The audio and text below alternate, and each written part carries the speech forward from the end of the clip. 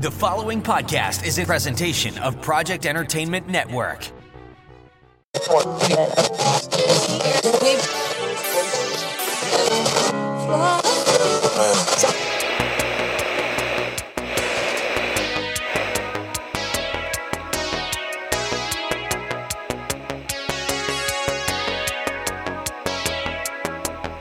You're listening to Creeping Wave Radio, a documentation of our decidedly creepy escapades here on YouMind, once the mics go off.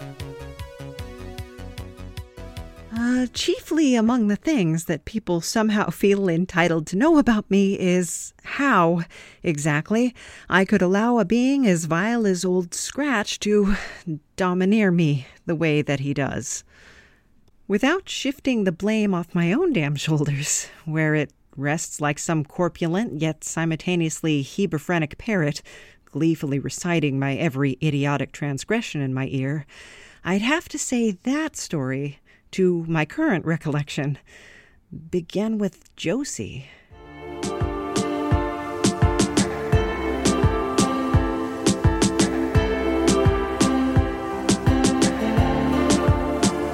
Josie was a writhing mass of vehemence, pirouetting beneath the flesh of a woman, so handsome that in this world of ugliness, she was practically a leper.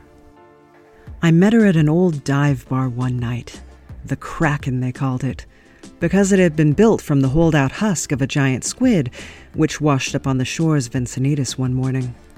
The townsfolk, desperate for yet another place to intoxicate communally, thus extricating themselves from the shame of their feral, almost primordial fornications, had gutted the decaying corpse and established it as a bar within hours of its discovery. I had visited that evening, fully intending to partake in the quaint local perversions that had become custom. Finding the array of bodies and corporeal delights offered that evening to be too bourgeois for my palate, I had gone out to the patio and quietly stood, smoking a cigarette. I leaned on my elbows over the rough wooden railings and watched as the tide ebbed and flowed around the tentacles of the creature whose corpse we were reveling in. The draw of every wave created the illusion that the monstrous Kraken had experienced some form of miraculous resurrection and was ready to take its revenge on the parasites within its skin. I turned my head just long enough to see Josie approach, a sinuous shadow, just visible through the haze of smoke that had accumulated in a halo around my head. Slowly, she danced into focus, her feet keeping time to the beat of bodies in orgy, percussively thrusting inside the establishment. She had just come from her job at the service station and was still wearing her attendant's uniform. The thick, cloying smell of petrol had seemingly burrowed its way into her every pore, only to re-emerge in glistening jewels of sweat that strewn her skin. She announced herself as the most virulent sort of sexual cancer by the way in which she had hitched up the bottom of her shirt in a knot, revealing a pale, freckled abdomen like a mottled eggshell. The sway of her hips as she strode closer compelled those freckles to orbit, like black stars, around the void that was her navel, lulling me into a cataplexy, from whence I only emerged from once she grabbed my cigarette from my hand and took a drag.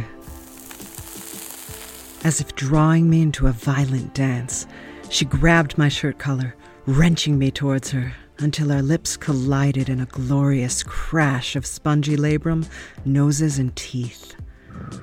She exhaled an exquisite fog into my mouth, fragrant with tobacco and the dulcet residue of her own lungs.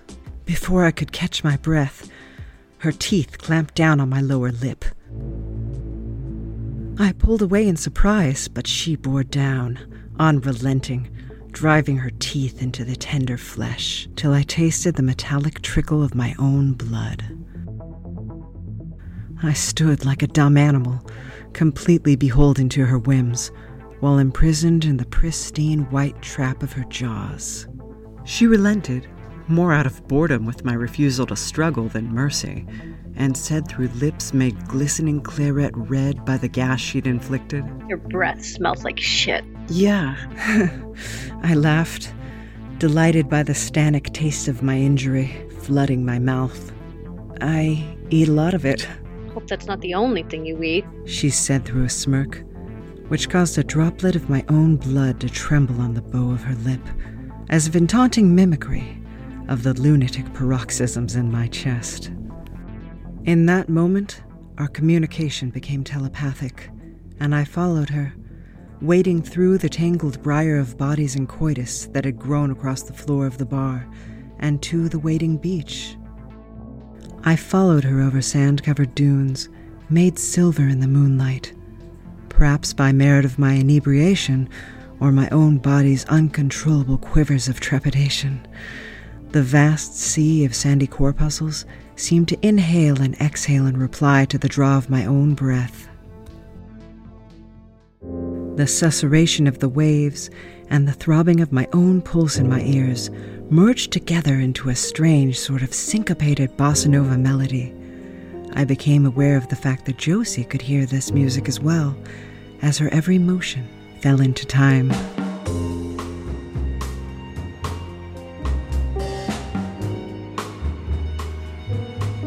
The waves ushered forth offerings of long-abandoned refuse, glass bottles and plastic bric-a-brac worn smooth by the tumbling sea. A department store mannequin, bridled with kelp and captured fish skeletons, clattered against the pebble-strewn shore, creating a near-flawless imitation of a tinkling jazz piano.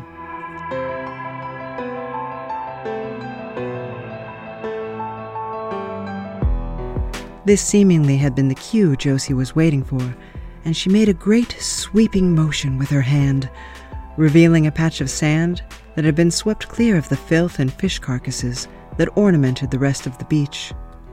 There, among the glittering heaps of decay, sand crabs crawling curiously over our naked bodies, I relented to her will.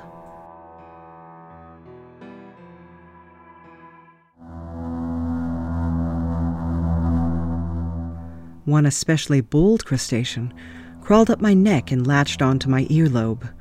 As I reached up to brush it away, the thing tangled itself defiantly in my hair, refusing to leave its post till it had delivered its message.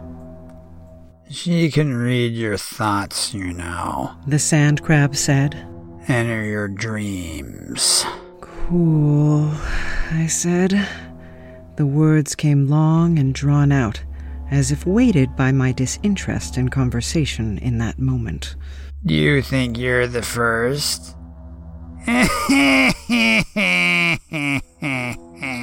He laughed derisively. No, not by a long shot, I'm afraid. Not even the first tonight. This is where she takes them, the poor saps like you. Takes them out here, where no one can hear your screams over the garbage rattling through the waves. I was unable to reply, as Josie had thrust her long, red tongue down my throat and twined it about my vocal cords. She won't kill you, but you'll wish you were dead, boy.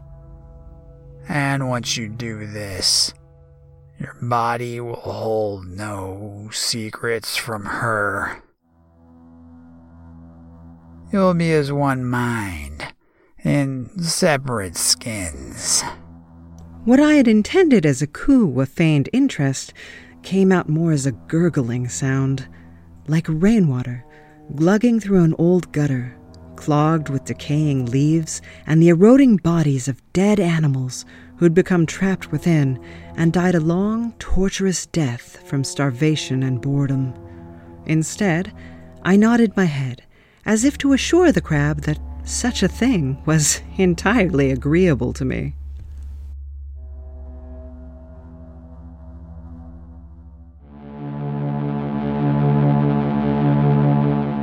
Josie, now aware of the sand crab's intrusion, promptly drew her tongue from my esophagus, trails of golden mucus dangling from it like a delicate latticework of gelatinous vines. She sat bolt upright, her hand taking on the ferocious alacrity of a snake in strike as it reached out, plucked the sand crab from my hair and crammed it greedily into her mouth. There was an unbearable shriek, just audible through the crunch of the crab's exoskeleton as she demolished it between her jaws. Pincers and segmented legs flailed helplessly through the gaps between her teeth. The creature's blood rushed over her lips in a deep cerulean torrent that trailed down her chin, painting thin blue ribbons down her neck and bare breasts, tying themselves into liquid knots around her erect nipples. With some effort, she swallowed, the muscles of her throat waging battle against the crab even still, and looked me in the eye, matter-of-factly. I can, do all the things he says, but not with you. Why? I asked, dismayed. I had always harbored a certain appetite for debasement, and figured it would be mutually beneficial to us, seeing as Josie was a succubus in the most literal sense of the word. Because someone else already has. We can still mess around, can't we? I pleaded. I mean, it seems like a waste not to. Josie shrugged and relented. I would prove enough of a curiosity to her that she lingered in the periphery of my life for another decade or so.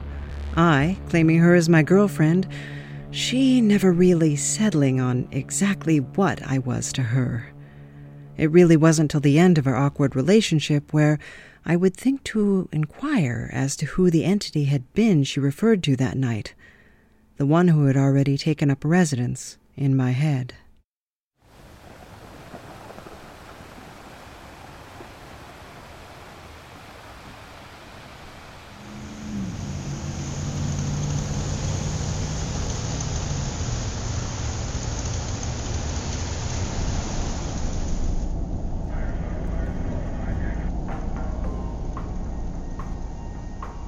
We've been driving for hours in this old bucket heap, and my eyes are tired and beg for the smell of dreams. Not a damn thing of interest in sight. Just the red road. Hey, Avery, wake up. How much longer? What is it, Odd? How much further to the place of dead roads? Are we close? Hard to say, but we'll know when we get there. Just keep following the red wolf. What's that light in the distance? It looks like a circus tent. Let me pull over and we'll take a closer look.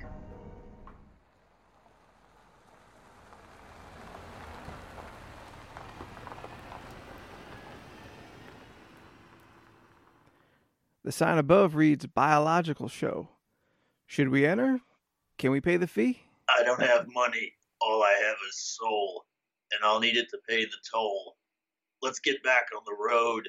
The wolf won't wait. I want to see the reptilian boy, the astronaut, the crawling breasts. Look, now the wolf has lost his patience. Now open the door and let him in. Come on in, wolf. We'll drive the rest of the way. And we won't stop again until we get to the right place.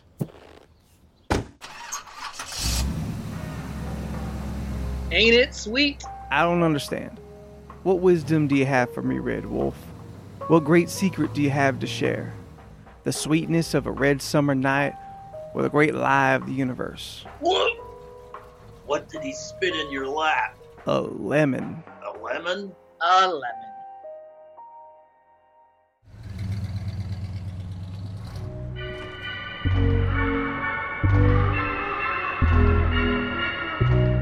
No, wait!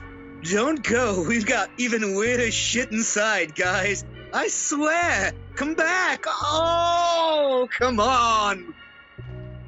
Well, screw me sideways. Back to work, I guess. Enter if you dare and witness the horrors of science fiction come to life. See what happens when man dares to play God in Lady Cecily Bum Trinket's traveling biological show. See the astronaut through the supposed miracle of science. He journeyed beyond the stars, but returned as a barely human monstrosity. See the reptilian boy, the horrific union of Eve and the serpent trapped in flesh as warning to all mankind. See the crawling breasts. Yeah, you! Hey, kid! Who, me? Yeah, you big palooka! Wanna see something weird? Is this the part where you whip open your coat and... What the hell? No, you dipstick. Look at the sign behind me. Lady Cecily Bum Trinket's Traveling Biological Show? Do you want to see some crawling breasts? Can I take a couple home with me? Kid, once you pay the fee, I don't give a rat's ass what you do in there. How much? Shit, I don't know. How's 850 strike you?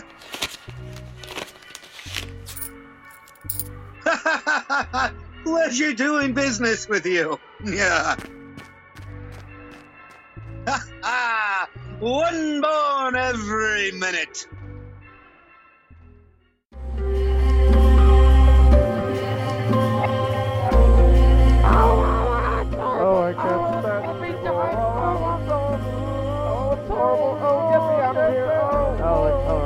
Jeez. Look at them in there. Trapped behind the glass. They seem so... sad. I wonder what they must be thinking in there. He who he saves cry desire of fear. With a bruised and trembling index finger, I wrote, "Help me," on the window. Them of desire and fear hears the cry also. In my own cum. One of two fluids available. Fulfills cry desire, who hears them also saves him. The other still belonged to my mother, though her possession, physically and legally, of the... He who saves and also those who desire. Sanguine fuel drizzled free from beyond both boundaries. Below my perch... He who saves and also those who desire. The phone rang. The siren sound triggered a Pavlovian drive. The him who fear desire and fulfills saves. To reach toward the cradle with. Those also saves him fear. The hand that held the sill, falling, the corner of her heavy oak table struck me. The who also and fear of desire cry, he saves them. In the eye. I hit the floor, fading to black, as her voice cracked from the machine. Who fear them, fulfills their desire, saves also. I'll be right with you.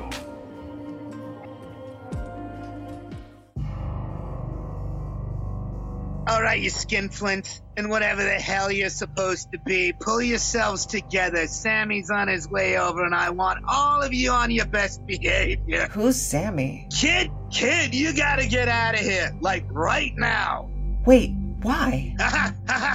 You shut up and don't speak unless you're spoken to, capiche? Yeah, I guess. There's a back door out of this place. Down those stairs, behind the bar, and through the kitchen. Don't touch anything that they'll spit you off on Broadway. Just keep going straight till you get back on the highway. Well, Get going! Move!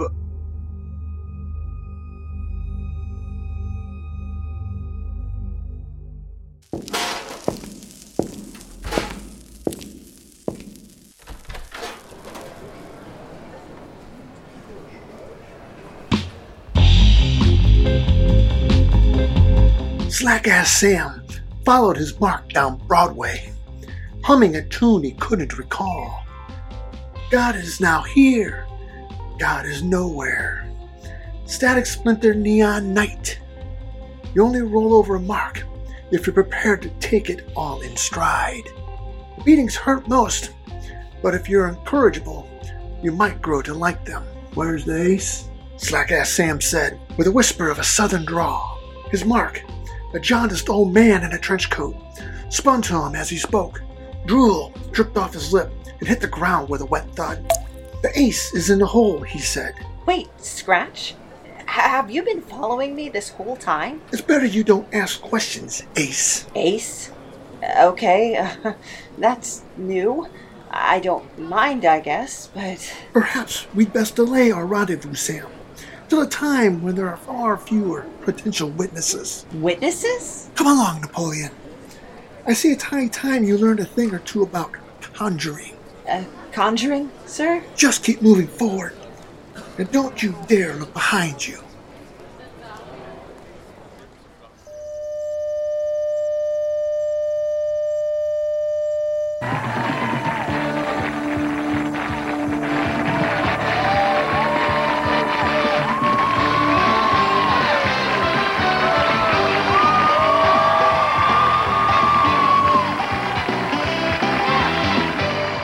Napoleon laid on the couch like an old rag. His head screamed, as if an invisible hand was reaching in, twisting his brain into a knot. He shifted slightly, only to find the pain radiate into every corner of his body. Too much, he thought. Conjuring is fun, but the after effects. No. Best to lie here and not move, which he happily did while his mind slowly drifted back to unconsciousness. All next on Live. Now here are Regis Philbin and Kathy Lee Gifford. Napoleon! The shout startled him as he quickly glanced in the direction of the noise. Napoleon, come here! Shit. He swore to himself. Yes, boss. Be right there. He swung his legs off the side of the couch, smacking the coffee table. The table gave a jump, and the clatter of a multitude of discarded bottles banging together reverberated through his head. He looked at the jumble of bottles. Conjuring sucks, he thought. Napoleon! Coming! He answered.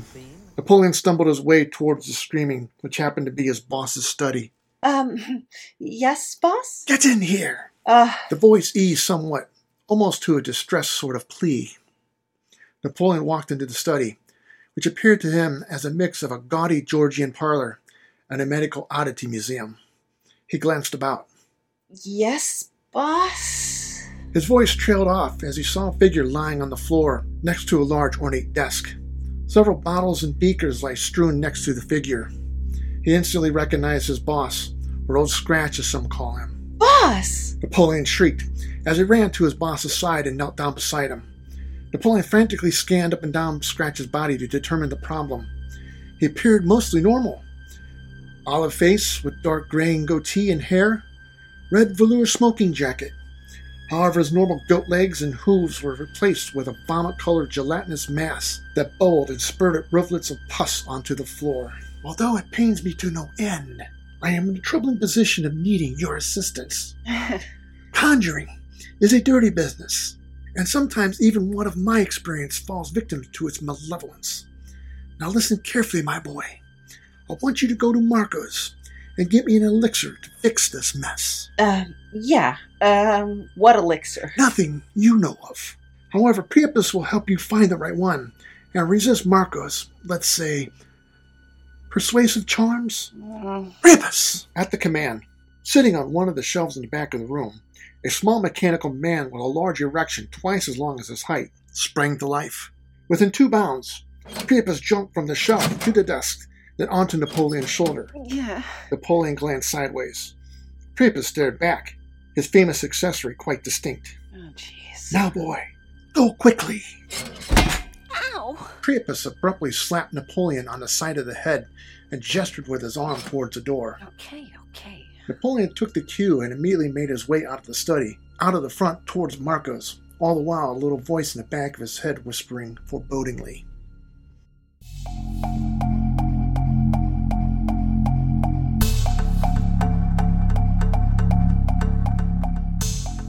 Marco's was a sooty aberrance, in the shape of a kneeling harlequin covered in faded black and white diamonds.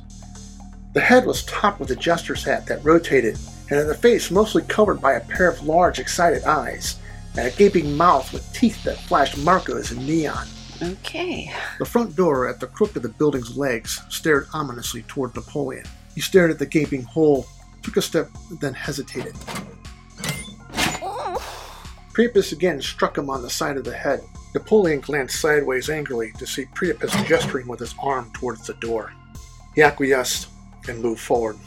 As he walked, he glanced side to side at the myriad of 20-year-old beer posters pasted on the inner thighs of the building, each displaying a mostly naked woman with phrases like, "Play slips here," "Take a sip of this," or "Tonight, I'm yours," boldly printed across the top. Moments later, he stood at the building's opening.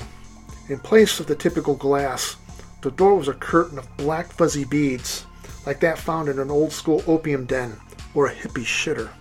Napoleon parted the beaded curtain with his hands and stepped through. The curtain emitted a rank body odor smell, and was slimy to the touch. Yeah. Once through, he gingerly wiped the slime from his clothes. Once done, he looked up.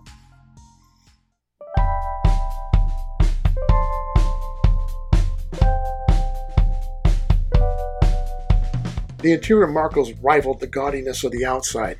It appeared to be a large room filled end to end with a jumble of shelves adorned with bottles of every shape and color. In the few spaces that weren't cluttered with a condom vending machine, mounted blow-up dolls, or leather paraphernalia, streaks of mauve and blue cascaded down the walls like spilled paint. A dirty lime green plush carpet covered the floor. On Napoleon's left, opposite the shelves, stood a long mahogany bar that was carved in the shape of a long undulating eel. Napoleon stepped further into the room. A slight movement to his left caught his eye. He looked over and saw a frail-looking bald man wearing a pink velvet tuxedo jacket and a multicolored bow tie staring directly at him with a pair of the blackest eyes imaginable. Napoleon shivered slightly as he noticed that the man's complexion was whitish, almost transparent, and slightly iridescent. Overall, Napoleon thought he looked like a jilted prom date at a monster ball. Napoleon stepped up to the man. And how can I help you? The man asked in a cool, methodical voice. Are you Marco? At your service. My boss, Old Scratch, sent me here. Ah, yes, the elixir. Mr. Scratch said you'd be coming. I would have brought it out for you, but there's a problem. Problem? Yes. Marco replied in that monotone, methodical voice. You see, the elixir is held by a third party who asks for much more payment than I can provide. Napoleon looked at him questioningly. How am I gonna pay? Mr. Scratch assured me you have the means to settle the issue. Now, Mr. Napoleon, your purchase is through the door in the back. Marco pointed towards a closed wooden door at the back corner of the building. Napoleon looked towards the door, shrugged his shoulders, and made for the door. Once through, he turned the doorknob, heard the click, and slowly opened the door. He cautiously entered what seemed to be an ancient Greek temple festooned with marble columns and red drapes, like the tacky decor found in a cheap Greek restaurant. Various plants with long vines covered the columns and portions of the floor. In the middle of the room stood an exquisite statue of Aphrodite. Napoleon studied the statue, its flawless white complexion, the perfect breast, and curvaceous hips. One of her hands was outstretched and upturned. In it was a small vial. He walked closer to Aphrodite and reached out for the vial. Take it. A soft voice whispered in his head. Who is that? He asked. Take it. The whisper repeated. Napoleon grabbed the vial. And about payment? Napoleon inquired. Yes, you will pay. The voice grew more coarse and louder. Yes, you will pay. The voice swelled to a screech. With your life and soul. As Aphrodite screamed, the picturesque statue melted into a hideous moss-colored troll-like monster with huge bulbous breasts and a large penis that entertained two enormous testicles that hung to the ground like two medieval mason chains. Napoleon looked in horror as Aphrodite lurched towards him, snatching his outstretched wrist. Your life and soul. It repeated. Napoleon struggled to free his hand, but to no avail. Just like Aphrodite, with its free hand, clutched one of the testicles and swung it toward Napoleon's head. It struck like a hammer, knocking him almost to blackness. He shrank to the ground while Aphrodite moved in closer. It grabbed him around the throat and started to squeeze. Absolute terror filled Napoleon as he felt his life starting to drain away. Napoleon's amaranthian reflexes took over. He unconsciously gathered the ether from the plants in the room. He vaguely saw the plants wither and die as the bluish haze of ether left them. He felt a new sense of strength as he firmly clasped Aphrodite's fingers and slowly unclenched her grip. With a final heave using both arms, he launched her back several feet. Upside-daisy. Aphrodite screamed and sprang again, hitting him like a freight train, and entwining her arms around him like a vice. Get off The ether strength wasn't enough for Napoleon to fight this attack. He continued to fight while Priapus, still on the shoulder, slapped Aphrodite, but to no avail. However, Napoleon managed to untangle one of his arms. In a last desperate act, He grabbed Priapus by the body and thrust him into Aphrodite's face.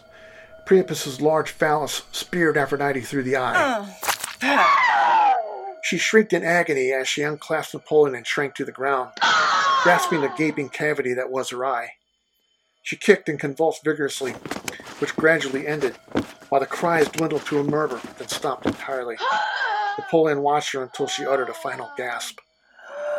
Napoleon struggled to understand what had happened, but relief filled him as he realized he was safe. He looked down. Amazingly, through the whole melee, he managed to keep the vial in his hand.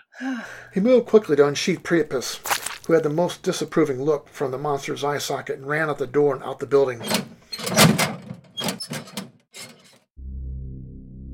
Soon he stood before Scratch's study, vial in hand. Napoleon, I see you have completed your task. I hope it wasn't too difficult. No, boss. Nothing out of the ordinary. Napoleon said in his usual sheepish manner, not wanting to draw undue attention. Bring it here, Scratch commanded. Napoleon approached Scratch, who, while still lying on the floor, had placed himself in a sitting position. He gave Scratch the vial. Scratch looked at it in relief. He uncorked the vial and slowly poured it over the gelatinous mass that was covering his goat legs. The mass gurgled and popped, spewing pus all over the immediate area, and, to Napoleon's horror, started to coalesce into the forms of two grayish bald women clutching Scratch's legs. Once they metamorphosized completely, each figure glanced about, jumped up and ran out the study door. Napoleon was speechless as he watched them exit. He looked back at Scratch with a very perplexed expression. My boy, let this be a lesson. A want of company and conjuring should not go together. Right. Do you mind if I watch some TV for a bit? How do you misconstrue this? An interdimensional viewing portal capable of peering through space and time with a television set. Well, I mean, it gets Netflix, so... Yes, among other things. So, can I? Consider it my reward for your service. Cool.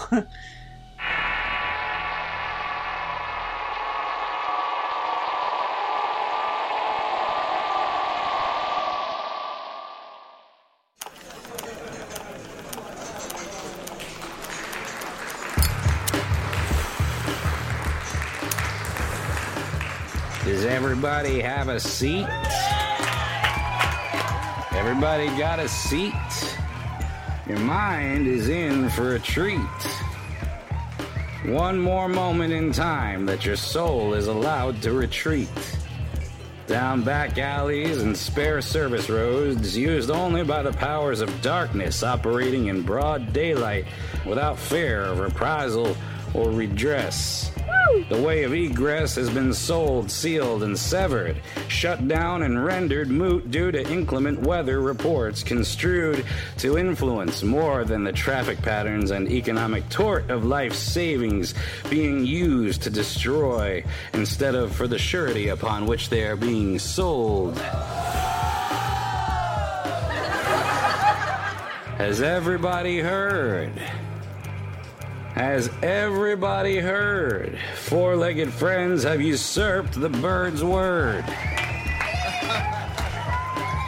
As far as public declarations are concerned, trust less than 10% of yarns spun by charlatans with papers attesting that they are, in fact, learned and not spurned of our nation's costliest houses of knowledge.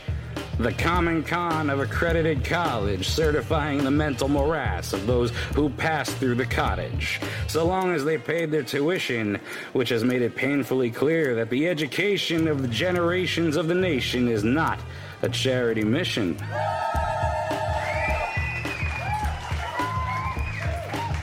Assholes and shitbags wear colorful rags adorned with the symbols and sigils of folklore and mythos, will claim to know the mind of the unknowable in such detailed discretion that your own mentality is but a sheep to be corralled by comparison.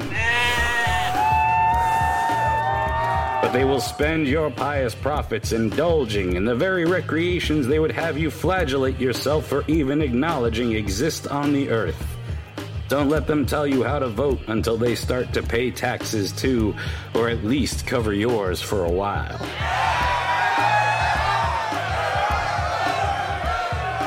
Is everybody mad? Is everybody angry and pissed off and sad? It's not so much fun being had. Think about that one again. An industry has been built around the pharmacological maintenance of society's psyche. Why in the hell would we trust such a valuable commodity to the same lab-coated shamans and witch doctors who can't cure the common cold? It would seem antithetical to the survival of the species to allow the unchecked ambition of the pursuit of immortality to shape our opinions of life's trivialities. Nothing is trivial on your deathbed. Nothing is more profitable than illness when healthcare is a privilege. But who was the world meant for if survival isn't an inalienable human right? Does everybody have a seat?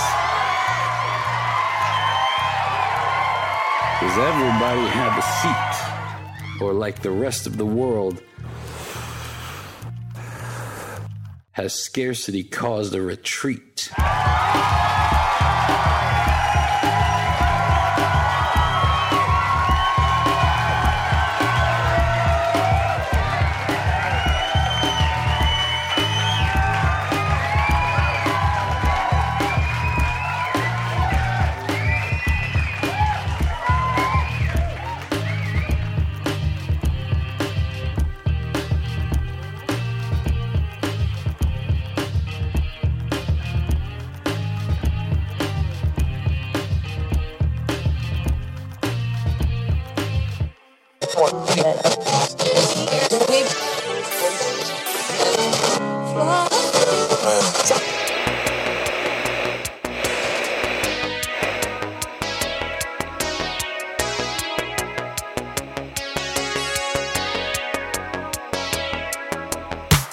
Okay, everybody, thank you so much for listening to our very special William S. Burroughs Birthday Spectacular.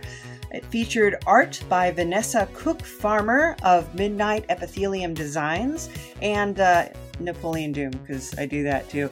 But definitely check out Midnight Epithelium Designs, and anybody that I mention in the comments down here, you're also going to be able to check them out in the description box below. So please do check out that link, because it's a collaborative effort and we all make this possible. So Birth of Josie, our very first story, or How I Met My Ex, was written by Napoleon Doom. Josie was voiced by Jen Blackhall, better known as Cornbread. Check out her streams and her super cute cat Gengar. Her links will be in the description. The Sand Crab was voiced by T.C. Rollins of the Dirty Talk podcast. You can check them out wherever you get your podcasts. The Long Road Home was written by J.C. Cooksey of Horrorgasm fame. So check out her art and her writing at AfterDarkCreations.com or HorrorgasmSD.com. That story also featured Travis Rhett Wilson as Audrey. You can check him out on YouTube under his pseudonym, the Bipolar God of Science Fiction.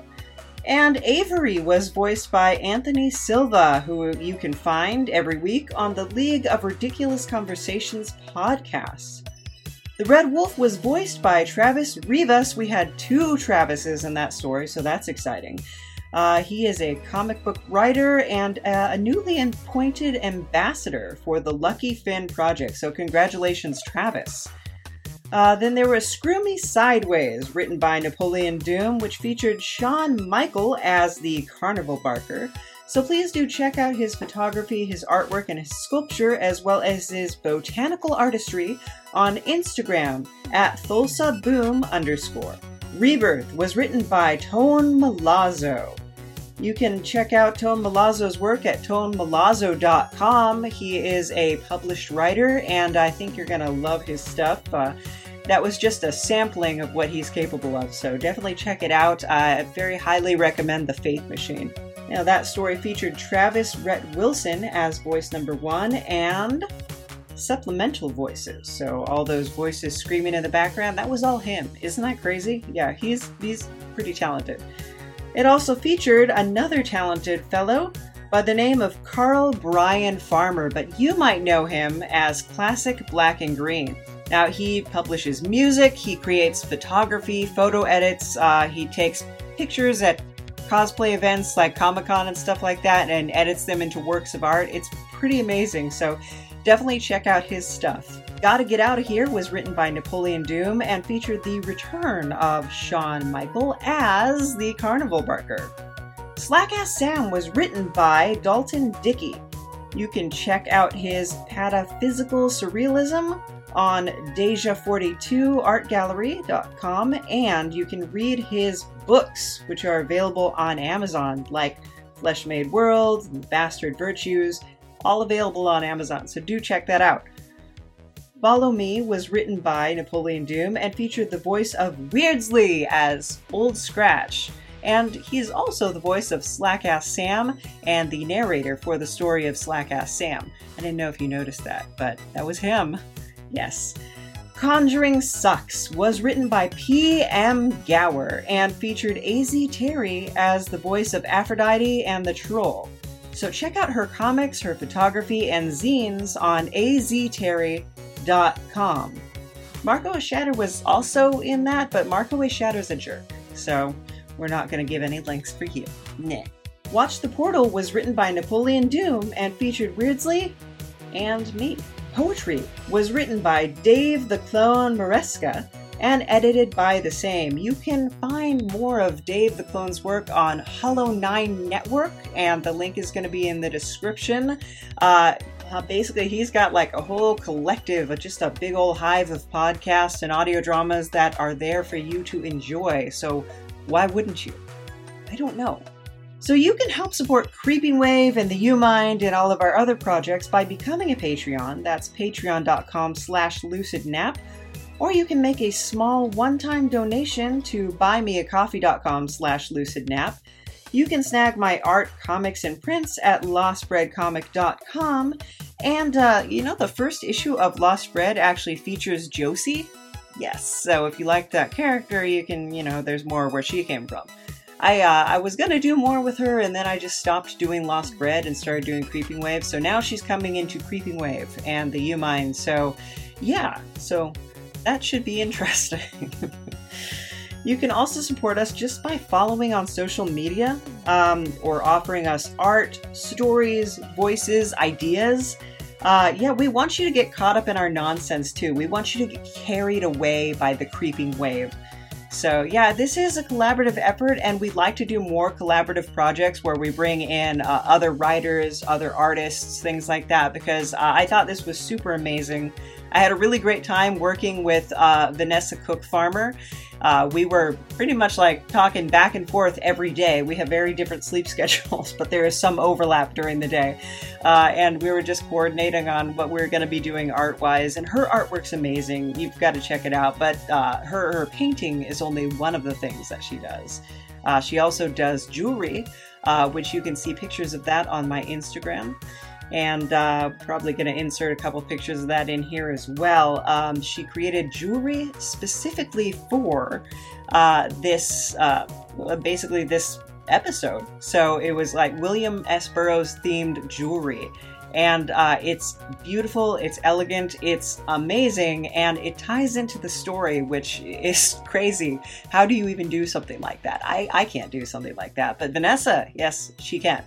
And so that was amazing, and thank you so much, Vanessa, because you made this whole process a lot less terrifying. I was really nervous going into this episode, honestly. I've been wanting to do it for a while, but I was like, oh my gosh, it's going to be crazy. But you made it less crazy, which is nice. And thank you so much to everybody who contributed stories and voices and everything else, because we cannot do it without you. So, I also want to thank our Patreons. And of course, that is the Grammarica Show, Nikki Benfield, and the lovable Neil. We could not do it without you guys. I don't know what we'd do without you. I shouldn't say that, because then you'll want to test it. It's like a Streisand effect. But don't do that. Just honestly, thank you so much for supporting us, for helping us out. And hopefully we can keep making fun stuff and keep doing exciting things with this internet thing that's going on. So, all right, guys, thank you for listening. I'll talk to you later. Bye. Creeping Wave and the U-Mind are brought to you by LucidNap Productions in cooperation with a hairy old man. I'm not that hairy. You're shedding all over the place right now. Not exactly. A podcast where three horror authors discuss monsters? It must be Wandering Monster. Roll initiative! I feel like once you put the mask on it... Once you put the mask on it, it's a monster. Please rise for his dishonor. Judge of the abyss. Fetid pig at the table of suffering. You brought the Whomping Willow. I brought a goddamn kaiju. We'll see you every Monday. This has been a presentation of the Project Entertainment Network.